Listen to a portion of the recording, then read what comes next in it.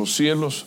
Queremos agradecerte, Señor, tu presencia en este lugar y también, Señor, suplicarte que nuestra mente y nuestro pensamiento sea llevado cautivo, Señor, a la obediencia de Jesucristo.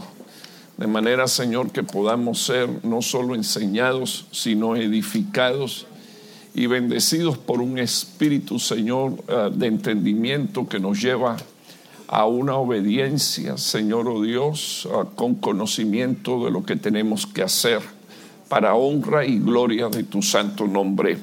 Amén y amén. Bueno, ayer comencé con el título, presenté esta primera diapositiva, presenté esa segunda diapositiva y al final mostré esta. No quiero ni mirar para ahí porque si me detengo todavía me quedaron algunas cosas por mencionar, pero ese fue un resumen más o menos del tema para que tengamos una idea de las cosas que se producen en nosotros por falta de entendimiento. Como ya las explicamos, yo voy a salir rapidito de ahí y quiero mostrarle esta y quiero pedirle por favor que si usted tiene un celular a su mano, que es muy difícil que haya dejado el suyo en su casa, ¿verdad? Por no decir imposible, porque parece que ya el celular es la continuación de la mano derecha o de la izquierda. Que usted le haga una foto y le voy a explicar por qué. Porque usted se puede ir al Salmo 119 y yo quiero explicar algunas cosas que aparecen en ese Salmo 119, así como se lo estoy presentando.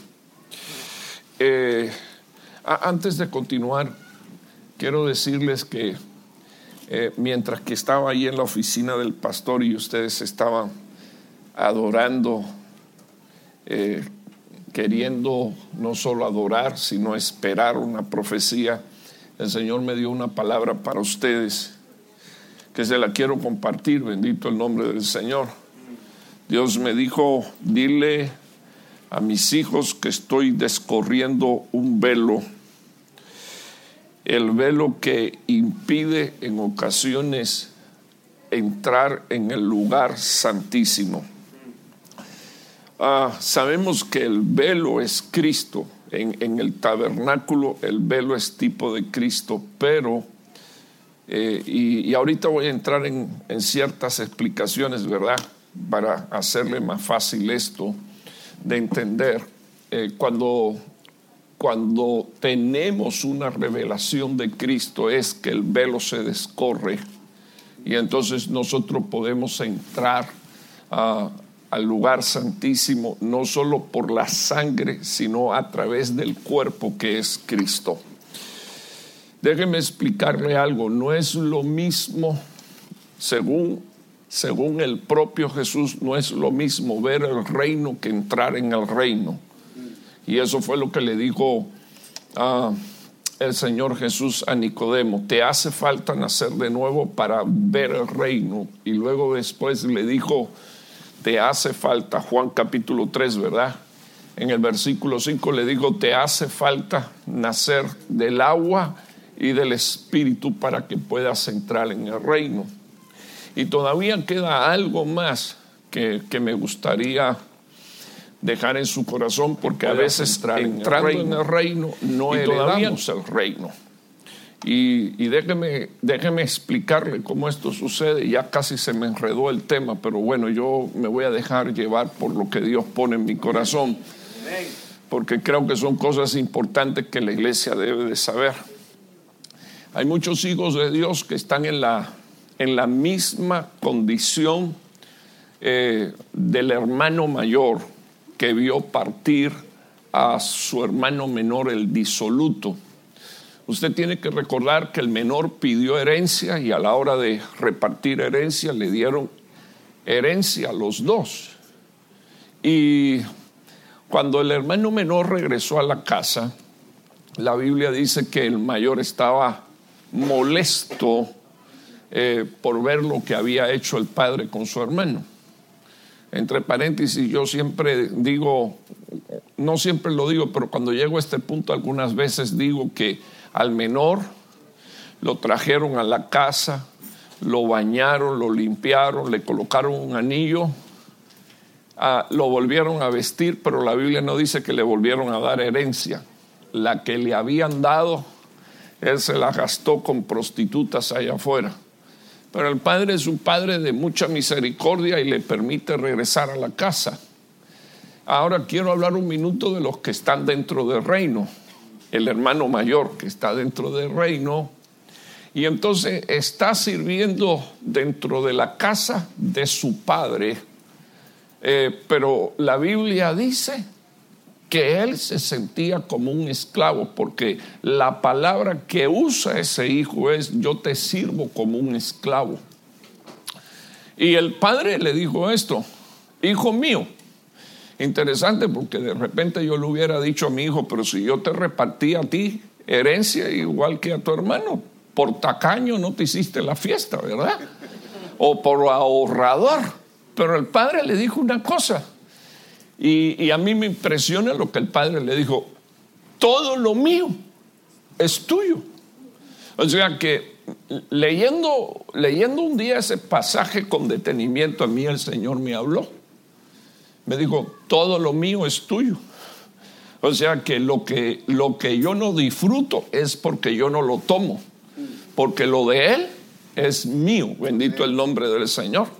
Entonces yo quiero dejar esto en su corazón, porque Juan 10:10 dice la palabra de Dios: el ladrón no viene sino para hurtar, matar y destruir. Y todo el mundo se concentra en el ladrón, pero Jesucristo dijo: yo he venido para que ustedes tengan vida y vida en abundancia. Entonces hay algunos que deciden vivir la vida pero no la abundancia.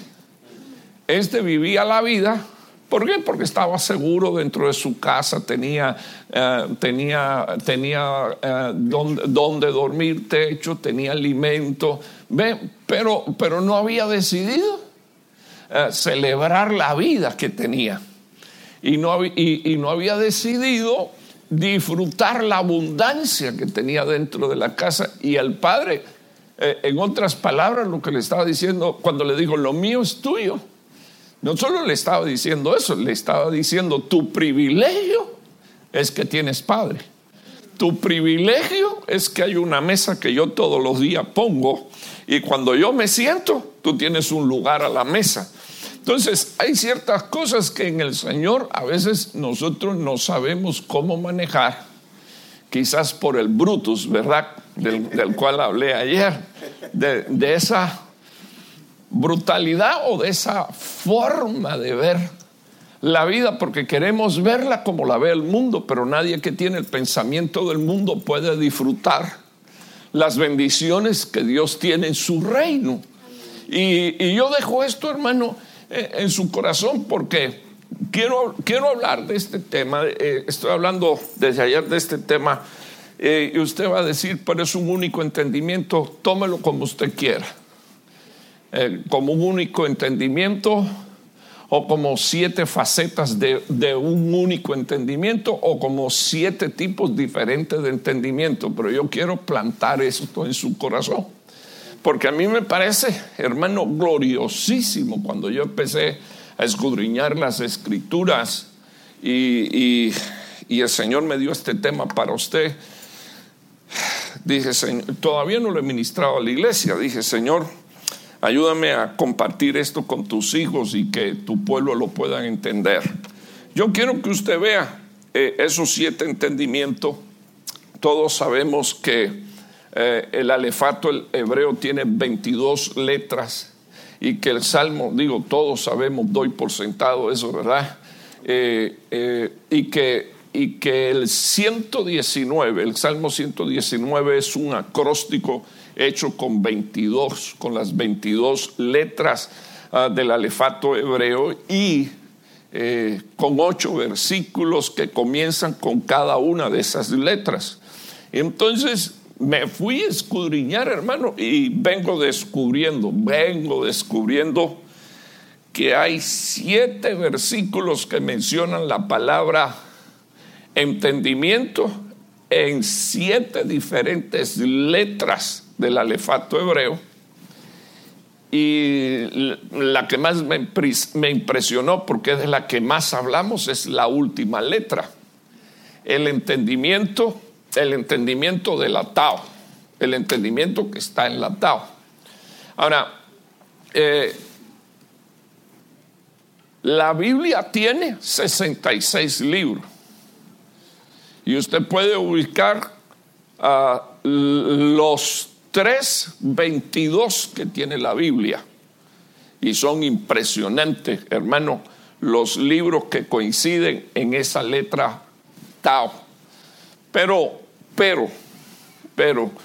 la última letra representa, y quiero dejarlo así, hermano, porque cuando el Señor dice por la boca del apóstol Juan, bienaventurado el que oye, el que lee y el que entiende este libro, porque lo dice así, ¿sí o no? Yo digo, wow. Entonces necesitamos entendimiento, bendito Dios. Hay cristianos, por ejemplo, que dicen, no, yo ahí jamás me he metido ni me voy a meter porque no entiendo.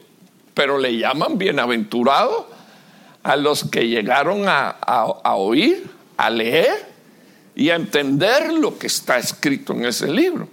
Y es que ese libro no solo es un libro profético, sino que ese es un libro que marca la ruta de la iglesia en el último tiempo. Es un libro, por ejemplo, que en el capítulo 2 y el capítulo 3 se escribe tiene una descripción de lo que de 7 iglesias y del estado espiritual y moral de esas 7 iglesias. Y de esas 7 iglesias solo a una no se les reprocha nada. A todas se les reconocen virtudes, pero todas tenían problemas. ¿Y sabe qué es lo que más me impresiona de eso, hermano? Que déjeme explicarle, las 7 iglesias estaban en el Asia Menor, localizadas, estaban plantadas, las plantó el apóstol Pablo.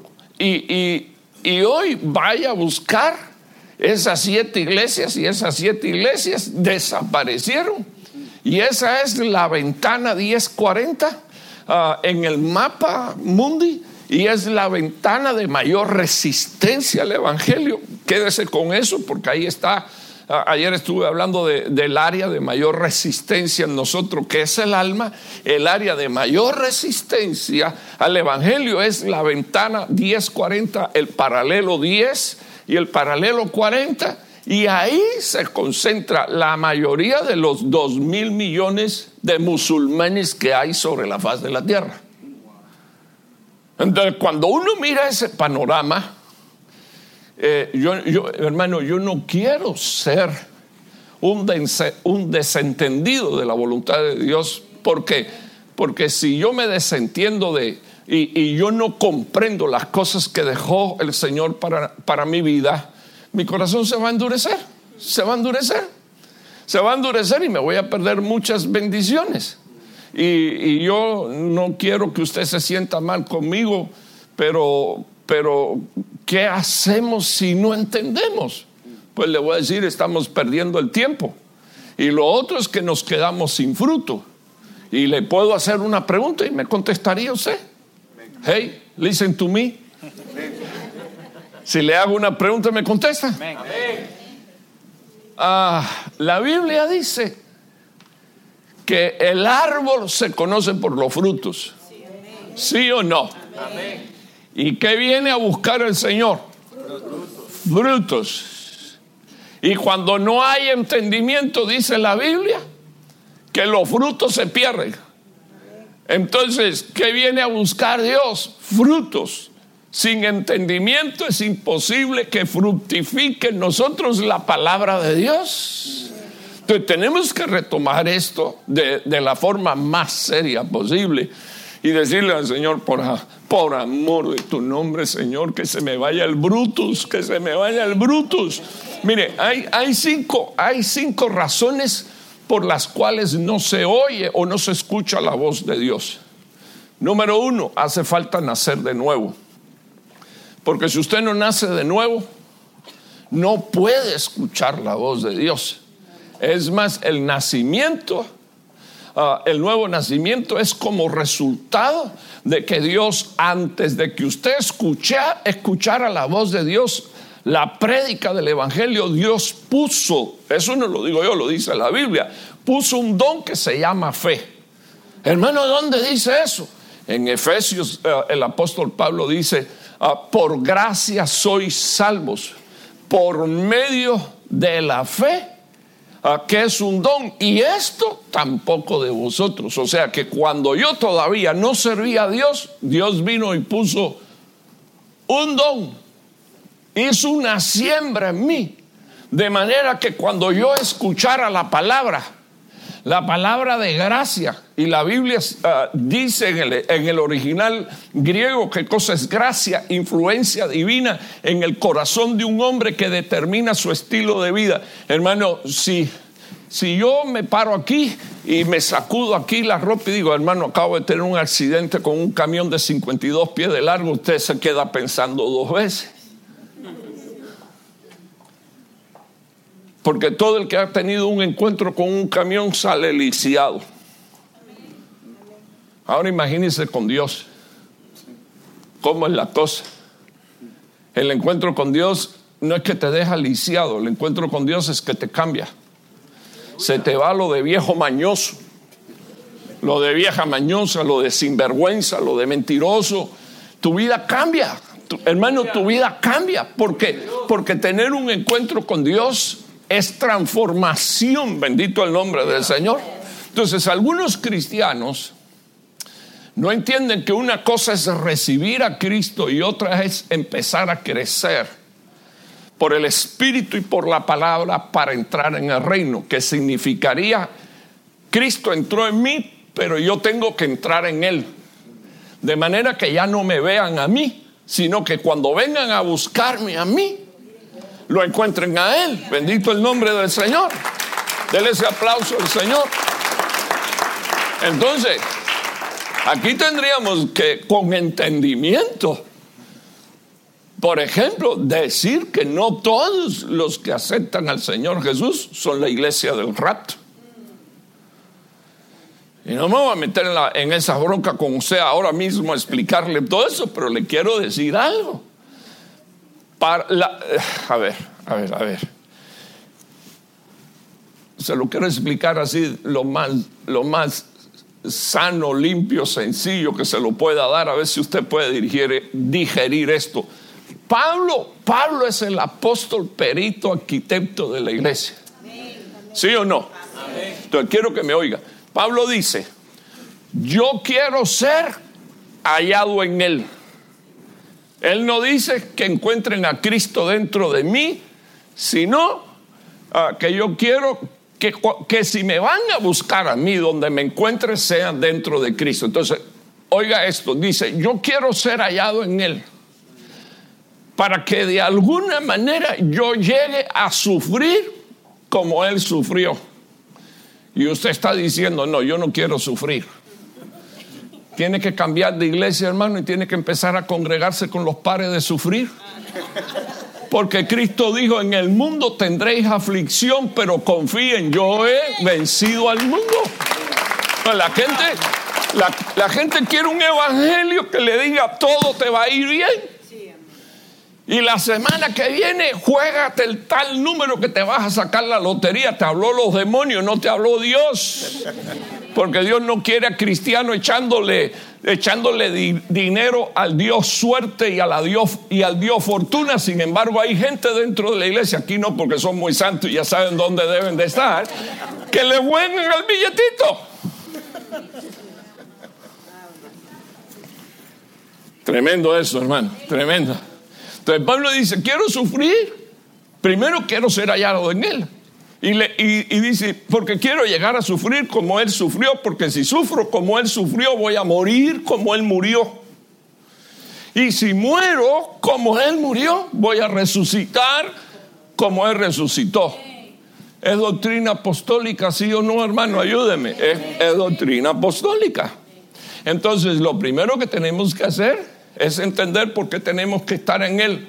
Porque la única manera de poder soportar es estando en Él. ¿Soportar qué? El sufrimiento. ¿Soportar qué? La tentación. ¿Soportar qué? La aflicción. Es la única manera, estando en Él. Y ahí sucede otra cosa. Ahí te matan, bendito Dios. No quieres oír esto. Ayúdeme a predicar. Dígale a su hermano: tienes que acabar de morirte, por favor. Dígale: tienes que acabar de morirte. ¿Por qué? Porque esto es lo que dice la Biblia. Jesucristo, la mitad de la iglesia no dijo nada. Está bien, no me voy a enojar con usted.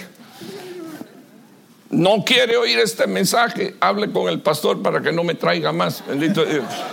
Hermano, no me traiga más a ese hombre acá. Tienes que morir. Eso es doctrina del apóstol Jesucristo. Si alguno quiere ser mi discípulo, tome su cruz cada día. Y tu cruz no es tu suegra, bendito Dios. Ni es tu mujer, porque yo no te la escogí, ni Dios tampoco. O a lo mejor Dios sí. Ahora que estás casado con ella, la quieres ver como una cruz, pero tu esposa es una bendición, porque la Biblia dice que el que haya mujer, hay un bien de Jehová. Entonces no es tampoco tu mujer. Entonces le dice el Señor, y la pregunta que yo siempre me he hecho: bueno, ¿y para qué será la cruz? ¿Solo para cargarla o para que en algún momento tengamos que morir en esa cruz? Entonces, hablando de los que son hallados en Cristo, por ejemplo, yo tengo varios versículos que le pudiera decir a usted. Uno de ellos es: de manera que si alguno está en Cristo, o sea que las nuevas criaturas no son los que han aceptado únicamente a Jesús, sino los que decidieron crecer, madurar y meterse dentro de Él. Pero el tema es que para crecer y madurar hay que meterse dentro de Él. Y una de las formas sería el bautismo, otra de las formas sería la Santa Cena, y otra de las formas que Dios usa es meternos en la palabra. Y en la medida en que somos llenados del entendimiento, de la gracia de su Espíritu, hermano, vamos creciendo. Pero tengo otro versículo, y con esto ya le voy a presentar los que tengo yo ahí en pantalla. Tengo uno que es bien interesante. Dice la Biblia: y Dios mismo, con voz de arcángel y con trompeta de Dios, descenderá de los cielos. Mi Biblia dice: y los muertos en Cristo, los que murieron dentro de Él. ¿Usted me está oyendo? Amén. Porque no es solo los que murieron literalmente, no. Los que murieron dentro de Él. Y así pasaron, bendito Dios, a la otra dimensión. Los que murieron en Él, la Biblia dice que Dios los toma de la mano. Aunque andes en el valle de la sombra y de la muerte, no temeré mal alguno, porque tú estarás conmigo. Tu vara y tu cayado me infundirán aliento. Este Dios es Dios nuestro eternamente y para siempre. Y este Dios me va a tomar de la mano y me va a guiar más allá de la muerte. Hermano, el peor de los enemigos del hombre, y será el postrer enemigo del hombre, es la muerte. Y el Señor se tragó la muerte, hermano. Eso es lo que dice la Biblia, para que nosotros tengamos vida y vida en abundancia. Pero nosotros necesitamos entender cómo es que esto se opera. Entonces, mire el primer entendimiento. Padre Santo, ayúdame. El primer entendimiento es este.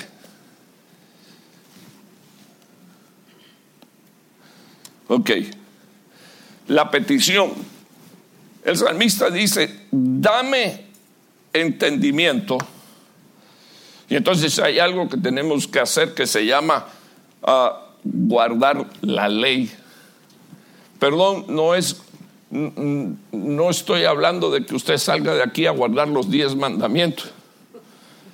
Porque si usted me dice, es guardar los 10 mandamientos, y luego me dice, yo los guardo desde mi niñez, le voy a tener que decir como le dijo Cristo a aquel hombre: ok, solo te falta una cosa.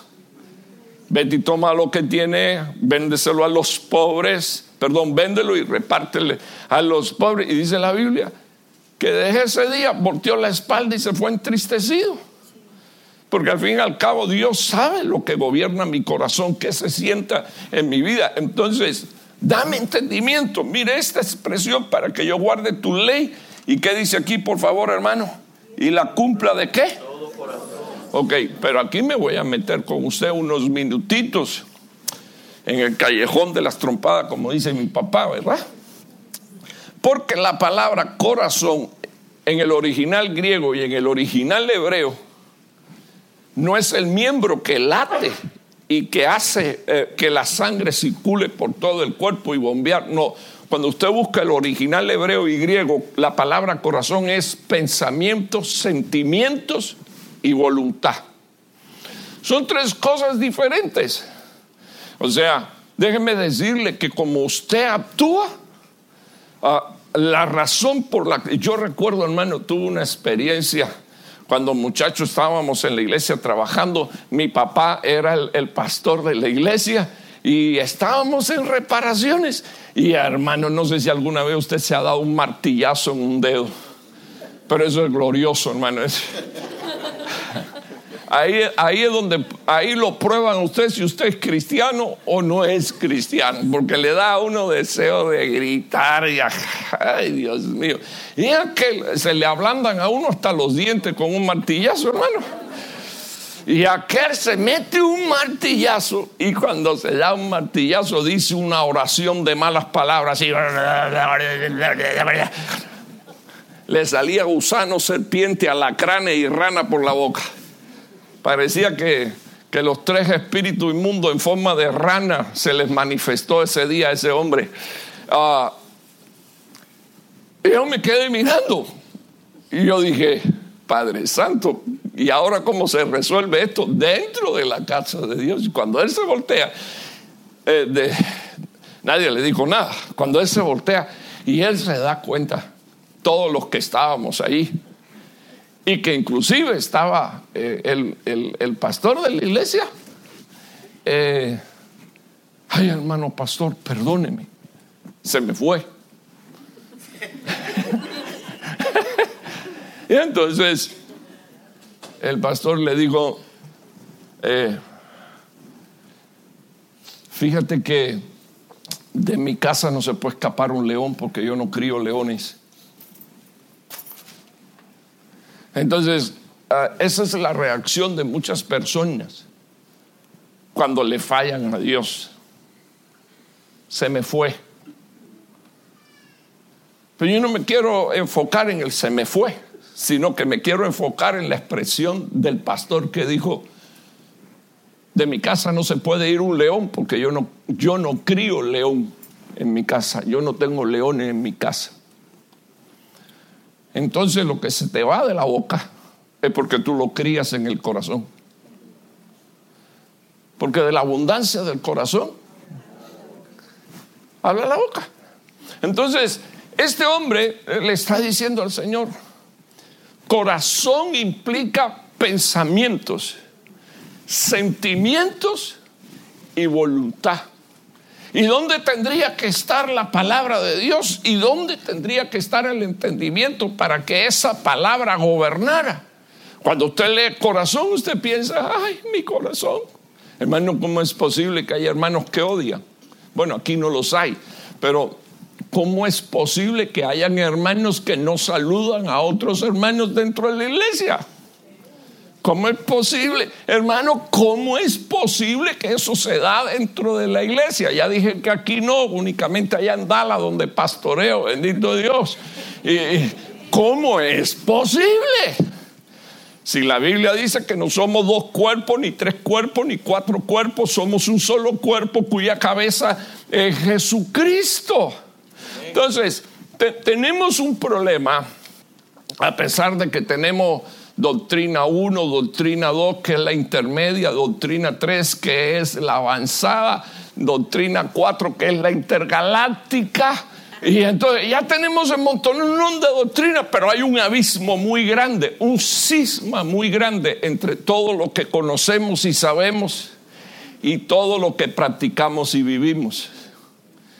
Y a usted no le dan entrada en el reino de los cielos por lo que usted conoce, sino por lo que usted vive. Y entonces aquí tendría que preguntarme yo, ¿ya murió? ¿Y está viviendo la vida abundante de Jesucristo? ¿O sus bendiciones se las está chupando, bendito Dios? ¿O se las están chupando? Porque también sus bendiciones se las pueden estar drenando. Y así es el enemigo. Tanto es así que Dios le dijo a su pueblo: mi pueblo ha cometido 2 males. Me dejaron a mí, que soy fuente de agua viva, y cavaron para sí cisternas rotas que no retienen agua. Entonces, a veces creemos que estamos en el orden de Dios, pero no estamos en el orden de Dios, porque, hermano, yo espero que esto quede en su corazón. En el principio creó Dios los cielos y la tierra, y todo lo que hace Dios es bueno y es perfecto. Versículo 2, la tierra estaba desordenada y vacía. Si usted entiende que usted necesita orden de Dios, usted va a ser prosperado, porque el orden evita vaciamientos. Y los derechos legales para los demonios son el desorden y el vaciamiento. Porque el espíritu inmundo regresa y viendo que la casa está limpia, ordenada, pero vacía, en proceso inmerso, dice la palabra de Dios que va y busca 7 demonios peores que él. Y entonces el estado postrer de ese hombre es peor que el primero. Entonces, esa palabra significa, mírenlo aquí, esa palabra significa mira. Bueno, no sé qué hice aquí, pero ahora no quiere escribir esta cosa. Bueno, ahí usted lo está viendo. No me voy a torturar con el lápiz dichoso este. Quiero que usted vea ahí entendimiento, el entendimiento de saber que alguien nos dijo: mira, he aquí mi hijo. Porque quiero decirle que esa expresión, mira, he aquí el hijo, aparece el día en que Lea tuvo a su hijo Rubén. Y cuando tuvo a su hijo Rubén, porque Lea también era una estéril, lo primero que salió fue Rubencito, y la expresión es: mira, he aquí un hijo. Eso es una palabra profética con respecto a lo que Dios ya tenía planificado hacer para nosotros. Entonces, a mí me llama la atención, por ejemplo, usted tiene ahí, hermano, usted tiene ahí 2. Esto se frizó, brother. ¿Qué hacemos con esto? Lo reprendemos. Quiero salir y no puedo. Amén.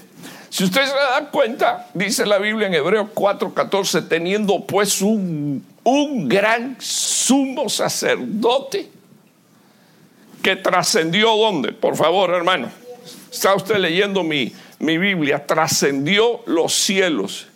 Jesús, el Hijo de Dios. O sea, nos presentan, nos dicen: he aquí el Hijo, y nos dice lo que hizo el Hijo. Porque yo creo que es importante que nosotros lo veamos. ¿Qué hizo? Dice la palabra de Dios que vino, tomó el cuerpo de la humillación, lo mataron, le fue obediente al Padre hasta la muerte de cruz. Y entonces lo próximo que usted lee aquí en Hebreos 4:14, un entendimiento. ¿Me ayuda a predicar, hermano? Dígale a su hermano: tienes un sumo sacerdote. Por favor.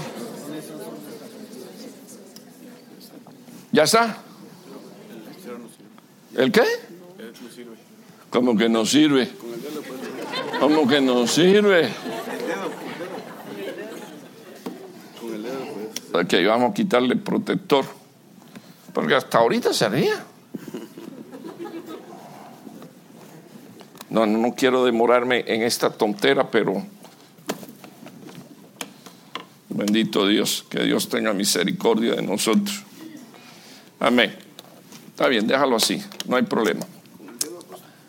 ¿Sí? ¿Sirve mi dedo? No para apuntar ni señalar.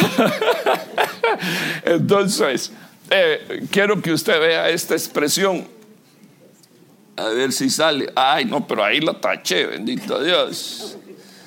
El dedo mío está grave. Retengamos.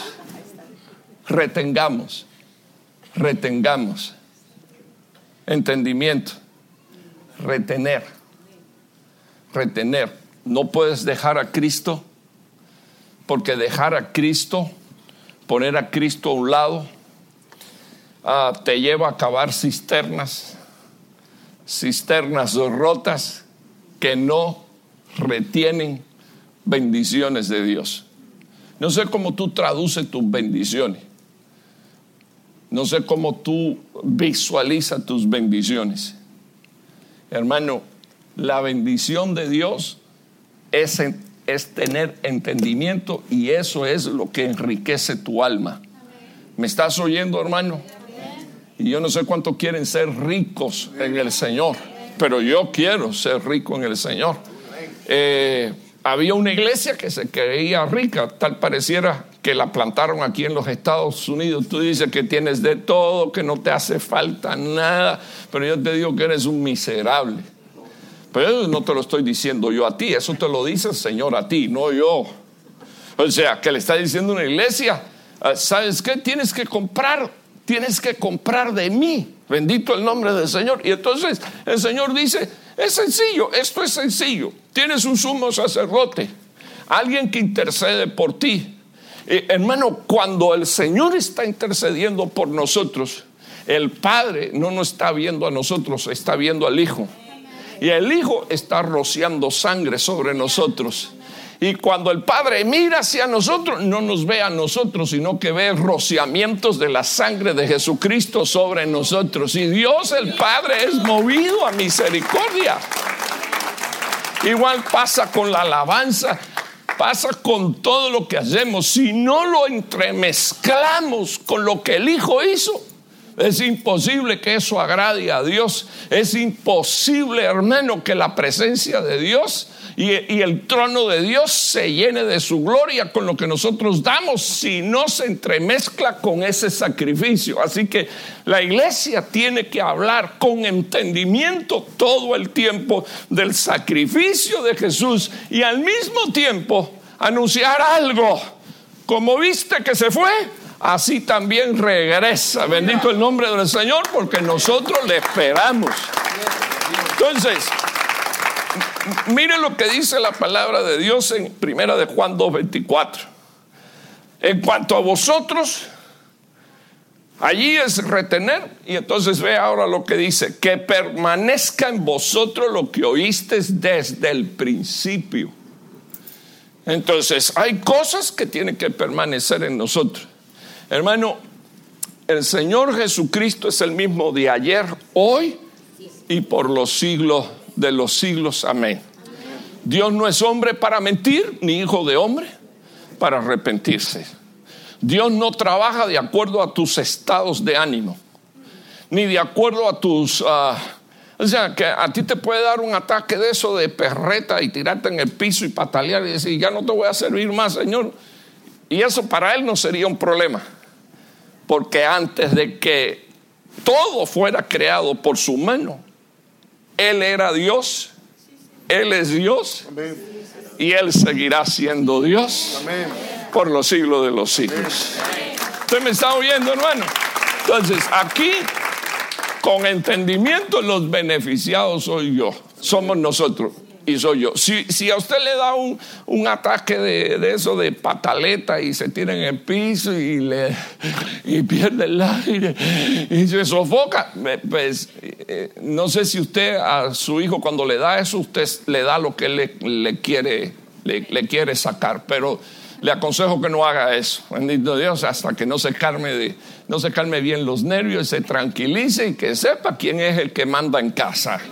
Yo soy el que mando en casa. Y ¿sabes qué? No. Eso se lo hizo Dios a Moisés. No me vuelvas a hablar más de que quieres entrar en la tierra prometida. Te dije que no y es no.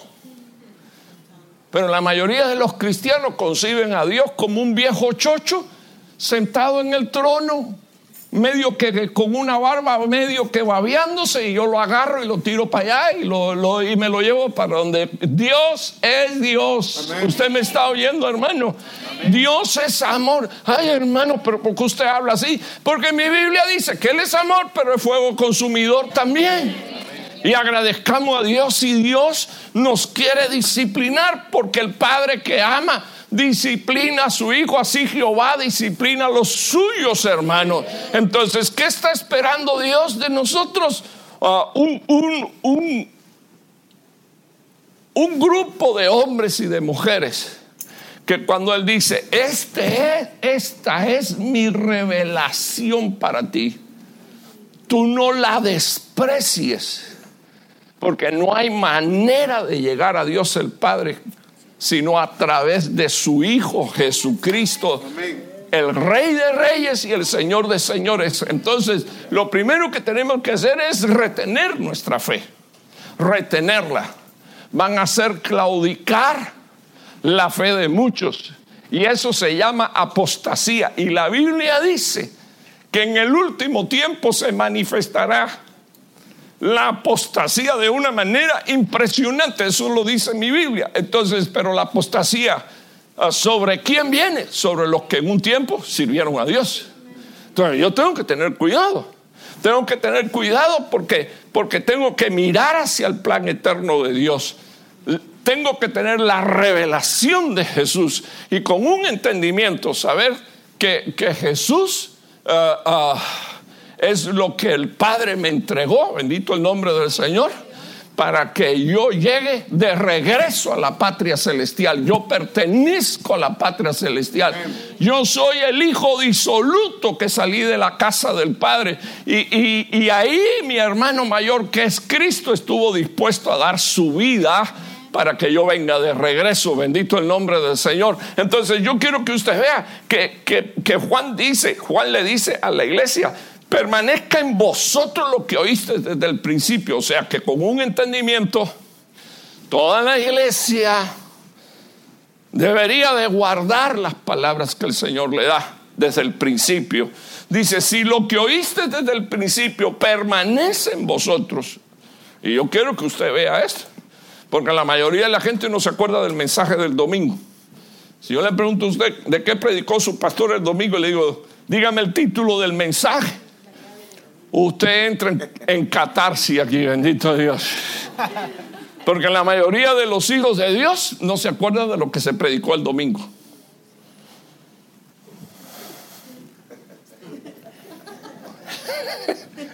Entonces, lee aquí unos minutos conmigo. Si lo que oíste desde el principio permanece en vosotros, entonces vosotros también permanecen en el Hijo y en el Padre. Esa es una fórmula que yo no creé. Eso lo dijo por el Espíritu Santo de Dios un apóstol. Hermano, se supone que usted venga a oír, y a oír inteligentemente. Un consejo que quiero darle: que no sean los de la primera fila los únicos que toman nota. Es un consejo sano que le voy a dar. Usted debe de ocuparse. De repente no se puede llevar todo el mensaje, pero cosas con las que Dios trata con su vida y cosas con las que usted está siendo ministrado. Somos muy dados a olvidar las cosas con las que Dios nos habla. Pero déjeme decirle algo: si nosotros permanecemos sobre lo que hemos recibido desde un principio, la Biblia dice, la palabra de Dios dice que si permanece en nosotros lo que hemos oído y no cambiamos de opinión, sino que seguimos teniendo la misma opinión con respecto a lo que hemos recibido, entonces dice la Biblia que nosotros permanecemos en el Hijo y en el Padre. Pregúntese usted por qué hay personas que no pueden permanecer sirviendo a Dios. Porque no escuchan la palabra de Dios. Le falta entendimiento. Ay, Dios mío, Señor, ayúdame. Y el Brutus lo tienen elevado. El animal lo tienen allá arriba en el máximo volumen. Entonces, primera razón por la que no se oye a Dios, porque hace falta nacer de nuevo. Segunda razón por la que no se oye a Dios, porque ese Brutus no nos permite entender que todo lo que está escrito quedó inspirado por el Espíritu Santo de Dios y quedó, dice la Biblia, de forma útil para instruirnos a fin de hacer de nosotros los hombres de Dios, varones perfectos, mujeres perfectas. Entonces, cuando usted lee este versículo, la Biblia dice cuál es la medida. Oyes, comienzas a oír y desde el principio comienzas a recibir palabra y la doctrina y la mantienes en tu mente y en tu corazón. Entonces eso es lo que hace que tú permanezcas unido al Hijo y al Padre. Si no haces eso, terminas desligándote. Entonces, miren lo que dice en primera de Juan 5:20. Sabemos que el Hijo de Dios ha venido y nos ha dado. ¿Qué dice? ¿Qué dice la palabra de Dios? Y nos ha dado entendimiento. El entendimiento nos lleva a conocimiento. O sea que sin entendimiento hay un peligro. ¿Cuál? Que el conocimiento sea engañoso. Que lo que nos diga no sea cierto. Que seamos seducidos y atraídos. Eso es como una hermana que yo pastoreaba, que un buen día pone en Facebook: ahora sí ando en la verdad. Eso, cuando yo oigo a un cristiano escribiendo así, ahora sí ando en la verdad, me asusta. Y cuando reviso, mesiánica, ahora sí anda en la verdad. Mis raíces hebreas. Porque le lavaron el cerebro porque su apellido termina en Z, bendito el nombre de Dios. Y por ahí debe de ser judío sefardita. Y entonces el kipa, el candelero, bendito Dios. La supuesta, Señor, ayúdame, la supuesta estrella de David, que no es más que la estrella de Renfán, bendito Dios, y hasta con ídolos puestos dentro de la iglesia. Bendito Dios que usted ni se lo pone en el cuello, ¿verdad? Pero ¿qué clase de problema tenemos? ¿Qué clase de problema tenemos? Por falta de entendimiento y de conocimiento, el pueblo perece. Entonces ahí usted lo tiene, dice la Biblia: vino el Hijo de Dios y nos ha dado entendimiento a fin de que nosotros conozcamos al verdadero. Pero es que nosotros no nos acabamos de dar cuenta que el espíritu del falso ya está sobre la tierra hace 2000 años. Y entonces el espíritu del anticristo moviéndose en la tierra desde hace 2000 años hasta el día que venga su manifestación ya propiamente, lo único que trae como deseo y anhelo es engañar, hermano, esto lo dice la Biblia, no lo digo yo, aún a los propios escogidos de él. Entonces, ¿para qué, hermano, está hablando de entendimiento? Bueno, ya te estoy diciendo que si recibiste a Cristo, tienes el entendimiento del Hijo, bendito el nombre del Señor, y dice la Biblia que es para que conozcamos al verdadero, y nosotros estamos en aquel que es el verdadero, su Hijo Jesucristo. Oiga ahora, este es el verdadero Dios. ¿Y qué más, por favor? Y la vida eterna. Bien, yo quiero ir a la próxima diapositiva. El entendimiento en la letra Yod. Tus manos me hicieron. Y yo quiero que usted vea esto, hermano. Y me formaron.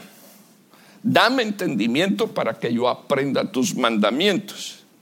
En el original hebreo, menos es poder, medios y dirección. Y tengo ahí 4 citas bíblicas que quiero que usted vea y lea conmigo, porque yo quiero hacerle énfasis a esta expresión. Formación, me formaron. El entendimiento que trae formación. Oh Adonai, Dios de nuestros padres Abraham, Isaac, Israel, conserva esto perpetuamente para... ¿Usted está leyendo? Bendito el nombre del Señor. ¿Para formar qué cosa, por favor? Los pensamientos. Necesito quedarme un minuto con usted. ¿Cómo es posible que Dios le dijo a su pueblo: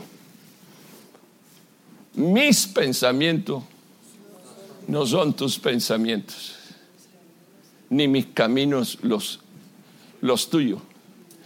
La distancia que hay del cielo a la tierra o de la tierra al cielo, así es tan distante tus caminos y tus pensamientos de mis caminos y de mis pensamientos.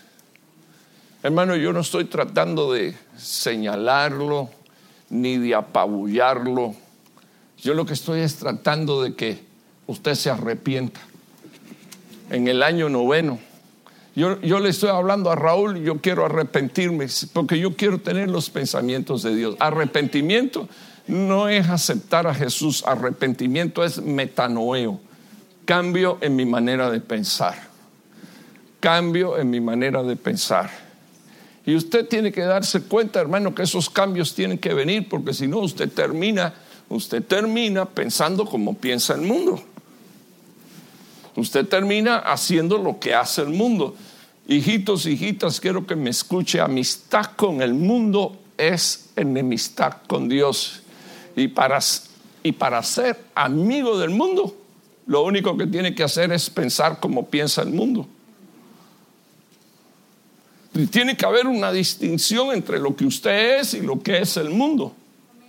Usted tiene que llegar a amar a Dios con todas las fuerzas de su alma, de su mente, de su corazón. Bendito Dios. Por eso el pensamiento del Señor tiene que ser escrito, y Dios lo dijo: voy a escribir mis leyes en vuestros corazones, en el pensamiento, en los sentimientos y en la voluntad, y entonces ustedes serán mi pueblo y yo seré su Dios. Ese es el anhelo de Dios, hacernos bien. Entonces me ayuda a predicar, por favor.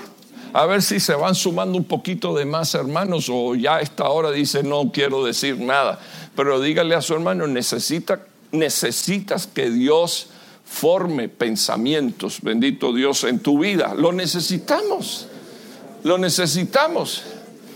La oración, esta oración es de un siervo de Dios que dice, esta es la oración de un siervo que le dice a Dios: por favor, te ruego que conserves esto. ¿Qué cosa?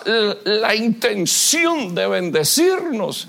Y la palabra de Dios dice: para formar pensamientos en el corazón de tu pueblo y dirige tu dirección. Entonces, no solo formación, sino dirección. Si eres un hombre entendido y una mujer entendida de parte de Dios, amarás el que Dios forme pensamientos santos en tu mente, propósitos santos en tu mente, planes santos. Amarás la voluntad de Dios. No te vas a resistir a la voluntad de Dios, sino que amarás esa formación de pensamiento en el corazón. Y entonces, bendito el nombre del Señor, vas a aceptar dirección. Oiga bien, dirección.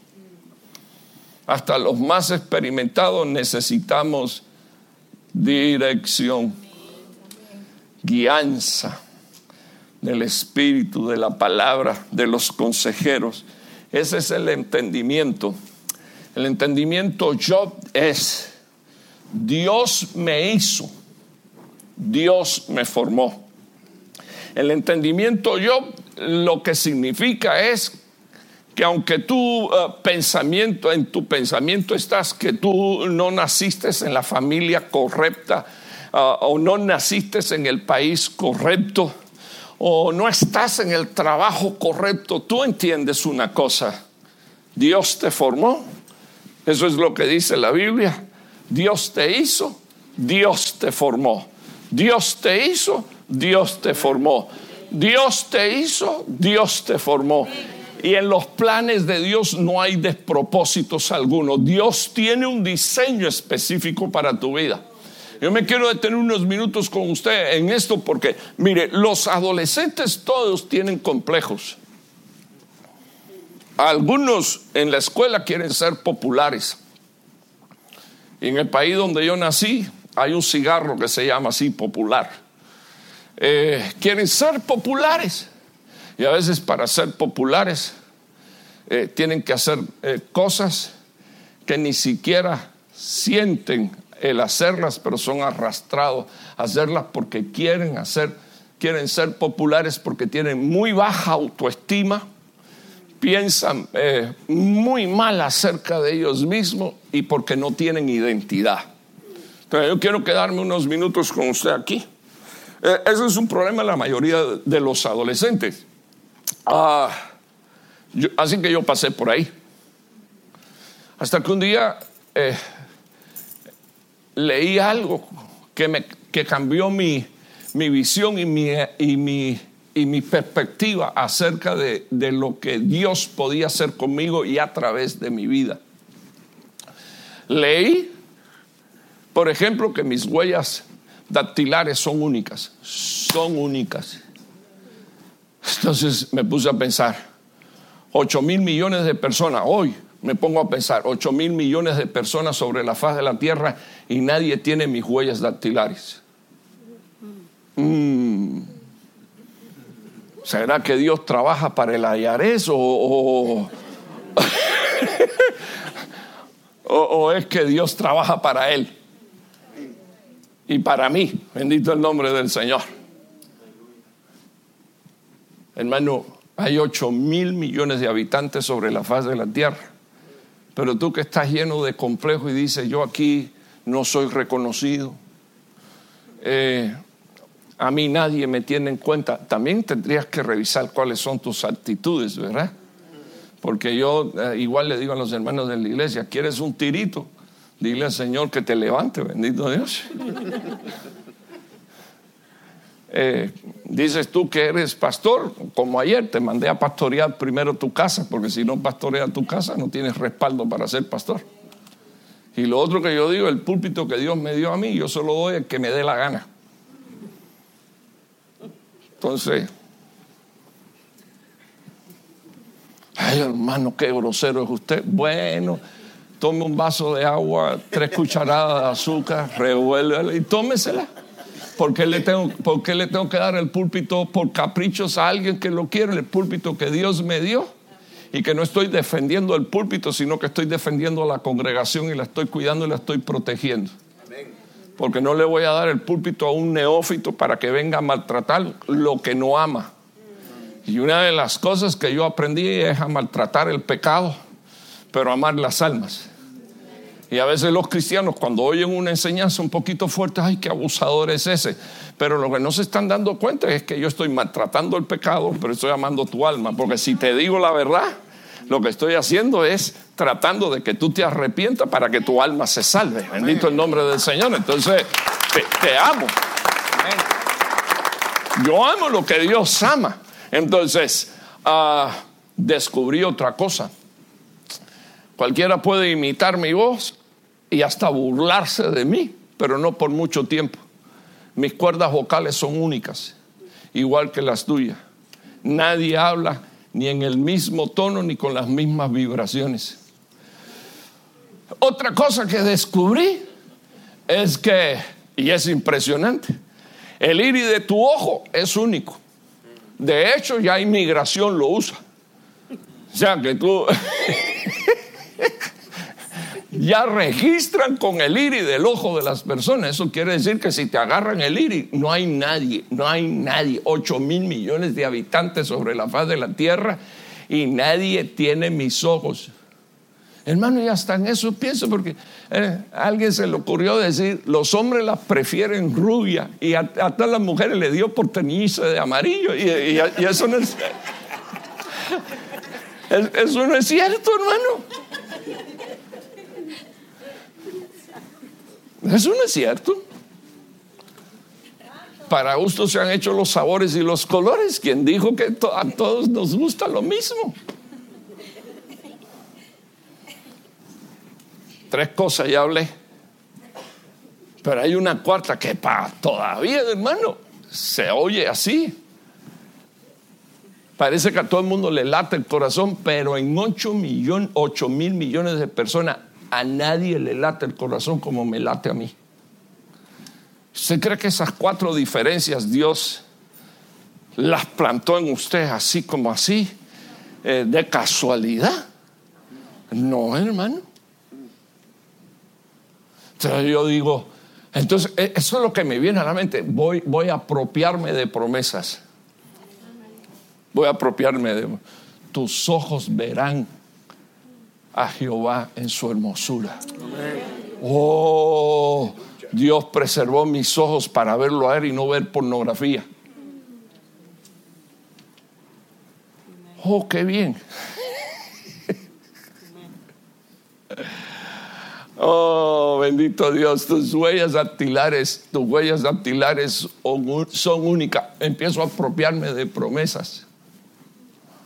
Donde ponga tus manos te voy a bendecir y te voy a prosperar. Entonces yo digo, mis manos están llenas de eso, de poder, de medios y dirección. Porque si Cristo es mi cabeza, las unciones que tiene Cristo descienden por todo el cuerpo. Y a mí el Señor me dijo, no te voy a poner por cola, sino que te voy a poner por cabeza. Y yo le creo a Dios. A mí no me importa lo que los demás piensen o digan de mí. A mí Dios me hizo cabeza. Y le creo a Dios.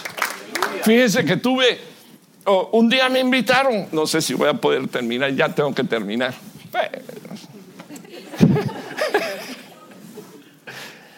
Un día estoy en Ushuaia, la ciudad más austral de todo el continente y de toda la tierra. Está pegada en el polo sur. Le llaman la Suiza de América, porque hasta las casas, hermanos, se parecen a los diseños de las casas de Suiza. Y estoy yo en el hotel y el Señor me dice, esto es un sueño que yo planté en tu corazón. Y yo me quebré, incluso me eché a llorar. Yo sé cuando Dios me habla, Señor, ¿cuándo fue que miserable soy, Señor, que no me acuerdo en el momento? Y entonces Dios me dio la visión de cuándo fue que lo plantó. Y me llevó al día que estoy en una clase como con 9 o 10 años sentado de geografía, y la maestra acá tiene el mapa mundi y dice, este es el océano Atlántico, este es el Pacífico, y esto que usted ve aquí abajo es el estrecho de Magallanes, que responde al nombre de quien lo descubrió. Y en la cosa de lo que ella estaba contando, pongo yo mi libro en el mapa que tenía yo en mi pupitre, y dice, hermano, se me va. No fue que se me fue, sino que Dios ese día me lo plantó, hermano, en el corazón. Ahí voy a ir un día, pero lo dije en voz alta. ¿Usted ha oído hablar del bullying? Ay, hermano, eso toda la vida ha existido. Solo que los deprimidos de hoy se cortan las venas, le da deseo de matarse. Los que no tienen identidad y los que andan así medio flojitos le da deseo de morirse. A mí me enseñaron cómo se resolvía eso.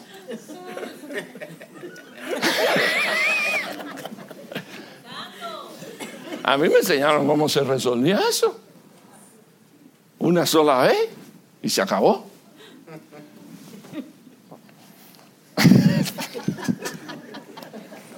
Bueno, le cuento, hermano,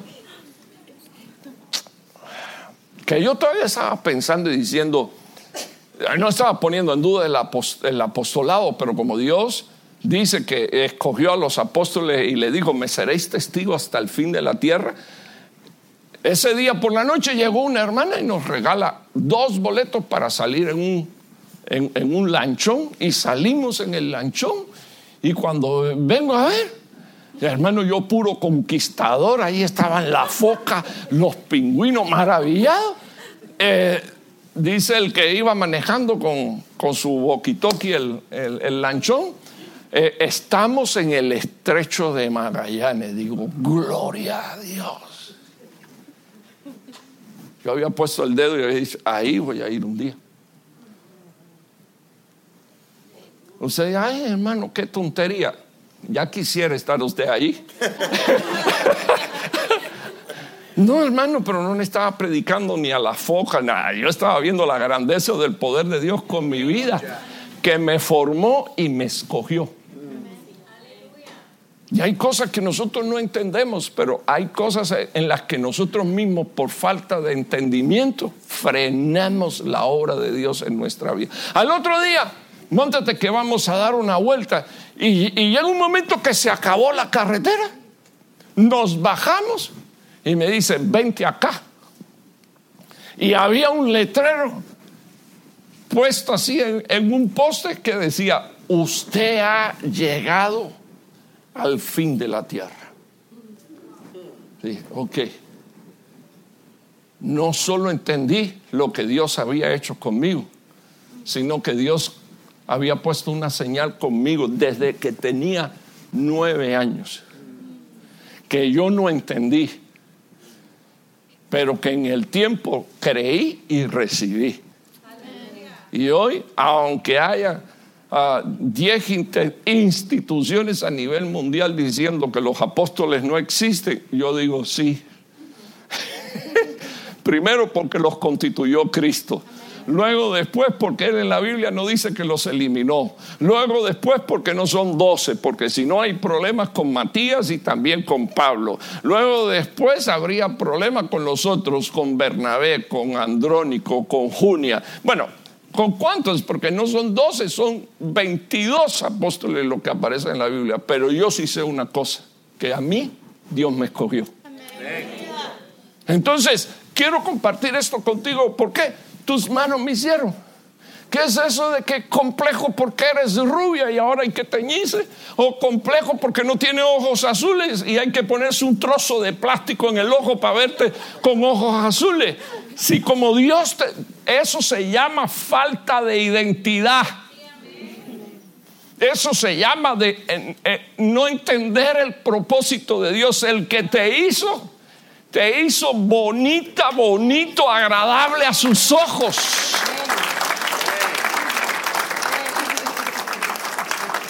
¿Y quiere que le diga algo? ¿Se lo digo? Para toda vaca hay una penca, bendito el nombre del Señor, que se puede comer, bendito Dios. Así dicen los guajiros en Cuba. O sea que lo que Dios tiene apartado, quiero que me oigas, lo que Dios tiene apartado para ti, la única persona que puede dañar eso eres tú mismo. La única persona.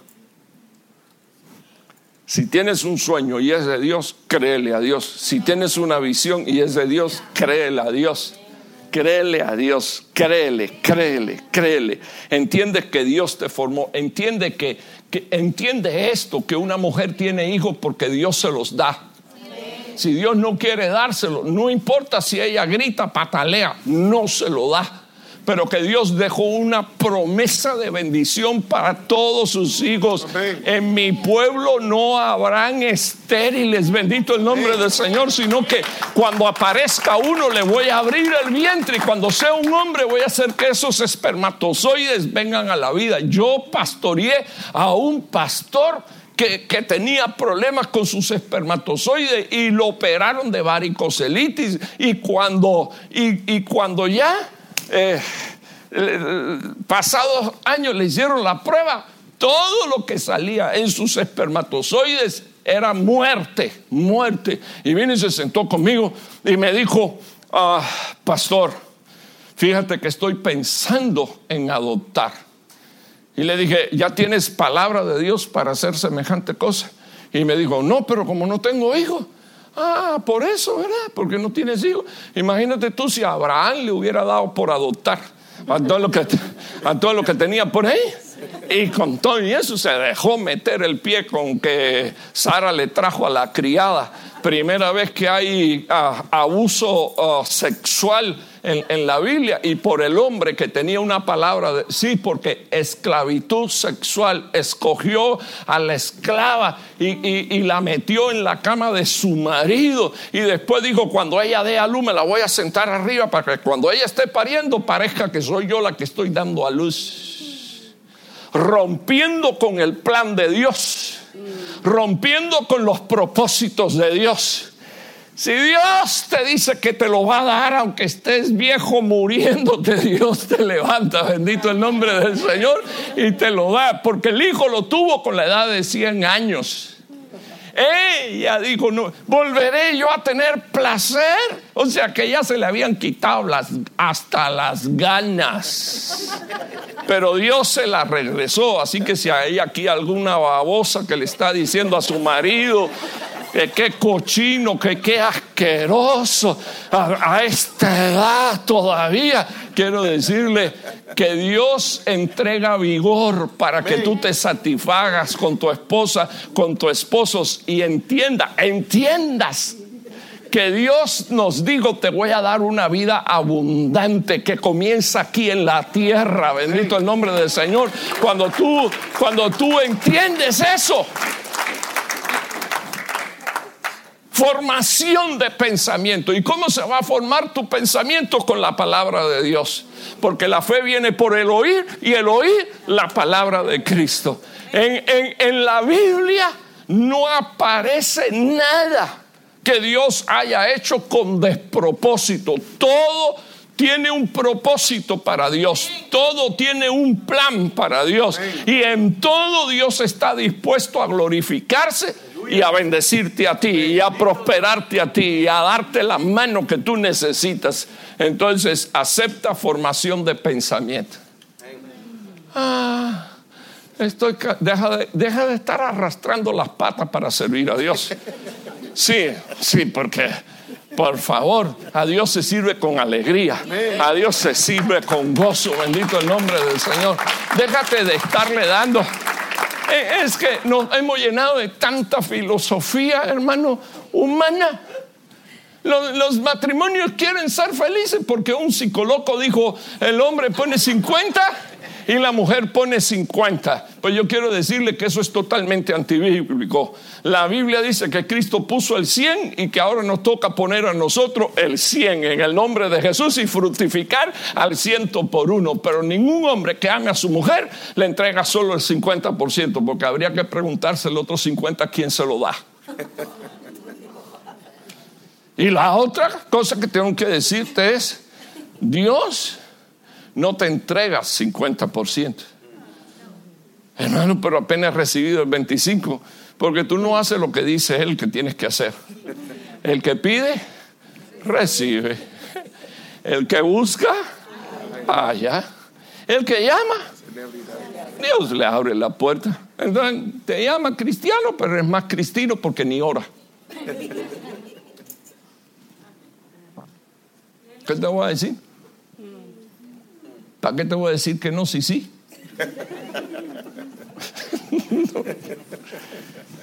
Año noveno, tienes que dejar la hipocresía a un lado. Tienes que dejar a un lado la religiosidad. Cristo es una vivencia. Cristo es una verdad. Él es la verdad. Él es la verdad y sus doctrinas son verdades. Así que todo lo que tú asimilas de allá afuera, de la calle, es mentira. Y la mentira es el esperma que usa Satanás para engendrar hijos para él.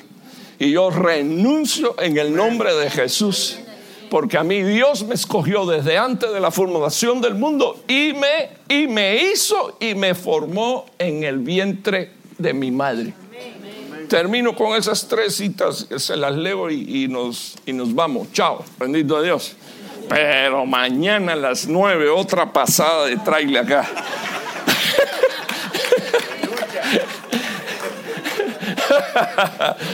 Pero con amor. 1 Corintios 12:13, porque en un solo espíritu hemos sido todos bautizados. Entendimiento, en un solo espíritu. ¿Sabe qué cosa es lo que dice eso? Que toda la iglesia debería de tener un único espíritu. Hay hermanos que, ¿por qué pintaron la iglesia de gris?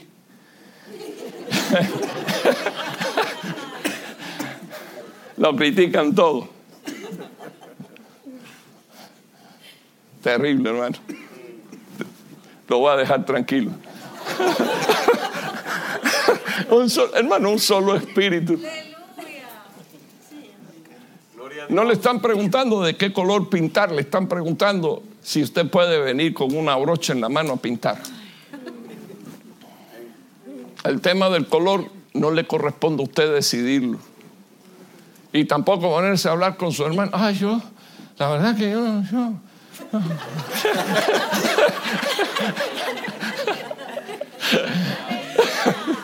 Es que, hermano, la mente es terrible. Terrible, hermano. Entonces, mira lo que dice la Biblia. En un solo espíritu hemos sido bautizados, no para formar más que un cuerpo. O sea, que usted lo que puede leer es que es un solo espíritu para formar un cuerpo. Iglesia cumpliendo 9 años. Deje que el Espíritu de Dios se meta hasta los tuétanos dentro de tu vida. Que usted reciba el testimonio. Somos un cuerpo y la cabeza de ese cuerpo es Cristo. Bendito el nombre del Señor. No somos 2 ni somos 3 cuerpos, somos uno solo, dice la Biblia. Y ahí ya no hay judío ni griego, ni negro ni blanco, ni guatemalteco ni mexicano. No. Dice ahí, bendito Dios, ni judío ni griego, ni esclavo ni libre. Entre paréntesis, cuando yo llegué a la iglesia que estoy pastoreando, entré un día al comedor, los mexicanos con los mexicanos, los hondureños con los hondureños, los salvadoreños. Dije, Dios mío, tengo una iglesia dividida. Y usted sabe cómo se rompió eso. Cuando le empecé a enseñar a la iglesia, usted no es mexicano, usted no es hondureño, usted no es salvadoreño, usted es ciudadano de la patria celestial. Hay mucha gente que quisieran tener el pasaporte que tenemos nosotros y no lo tienen y no pueden entrar donde tú y yo entramos. Bendito el nombre del Señor. Y a nosotros nos sale de gratis. Entramos por la sangre de Jesucristo delante de su presencia. Bendito Dios. Pero tenemos una iglesia, hermano. Tenemos una iglesia muy patriota. Tan patriota que se desentiende de lo que realmente tenemos que atender. Tenemos una iglesia que dicen que cuando tú le preguntas ¿de qué nacionalidad tú eres? No te contesta de la patria celestial. Orgullosamente mexicano.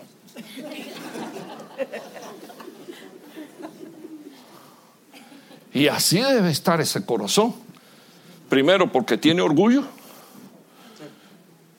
Y después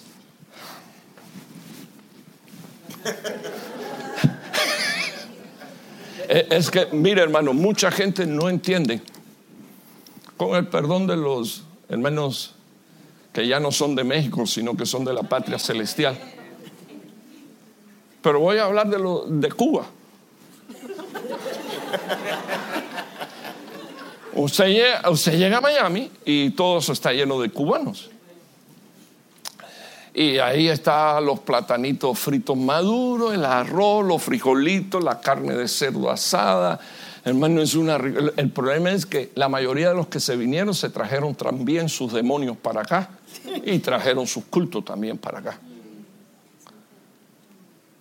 Por ejemplo, aquí se celebra el Día de la Muerte y el culto a la muerte. Y eso jamás y nunca fue de esta tierra. No me diga que eso lo trajeron los ingleses. No, eso lo brincaron la frontera los que vivían al sur de esta frontera. O sea, perdónenme, ¿cómo es que va a haber hijos de Dios que digan orgullosamente salvadoreño? Si esa gente son de sangre caliente, hermano, la Mara Salvatrucha y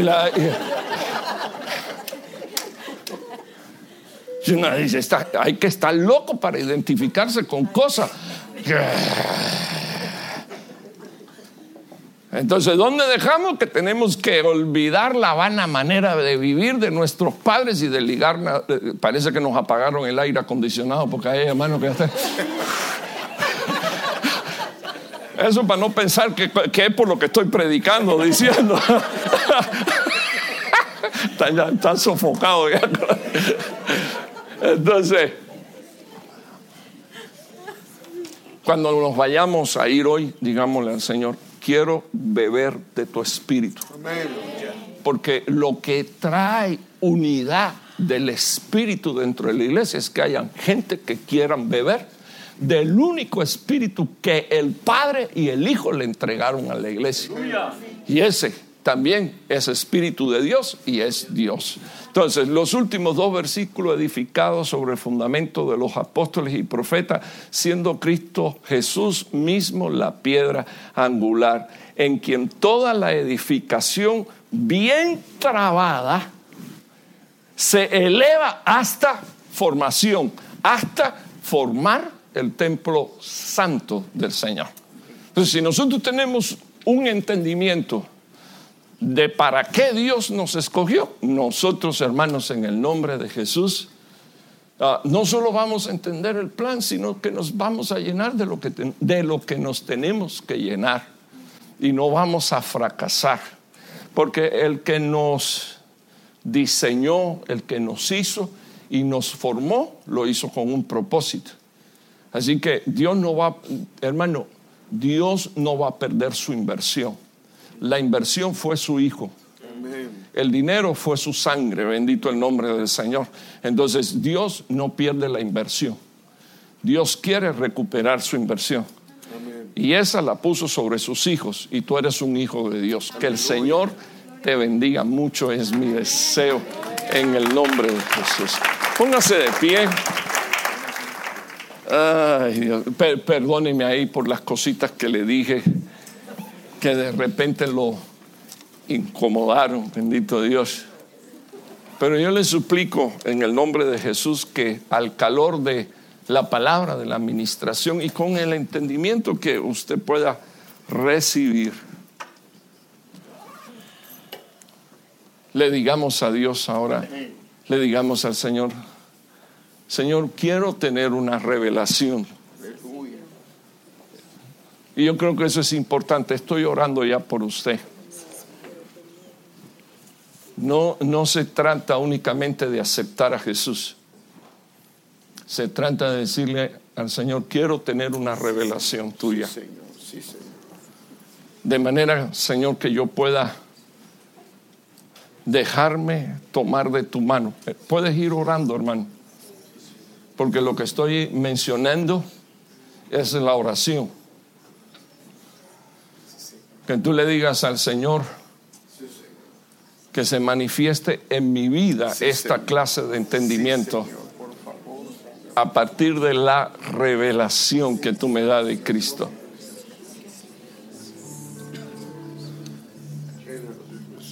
Que ibra y camamamanda la vara la vai.